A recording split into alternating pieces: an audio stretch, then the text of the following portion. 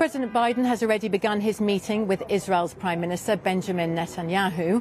The two leaders had these comments before they went behind closed doors for more talks. I want to thank you for coming here today and for the unequivocal support you have given Israel during these trying times, a support that reflects the overwhelming will of the American people.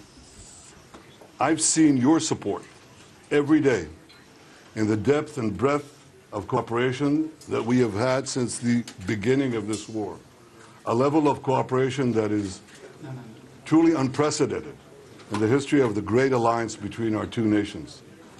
We see that support in your steadfast commitment to provide Israel with the tools we need to defend ourselves. We see that support in the clear message you've sent our enemies not to test our resolve, and in the two American carrier battle groups that you sent to the region to back up those words with action. But above all, Mr. President, the world sees that support in the moral clarity that you have demonstrated from the moment Israel was attacked.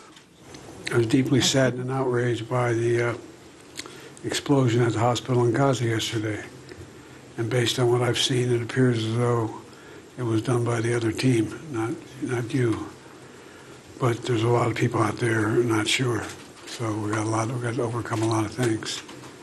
And it also means encouraging life-saving capacity to help the Palestinians who are innocent, caught in the middle of this. And well, at any rate, that's who we are. Not just me, but I mean that's who the United States is. And it's just not the example of our power; it's the power of our example. It's almost as important. The world's looking. Israel has a value set like the United States does, and other democracies, and they're looking to see what we're going to do.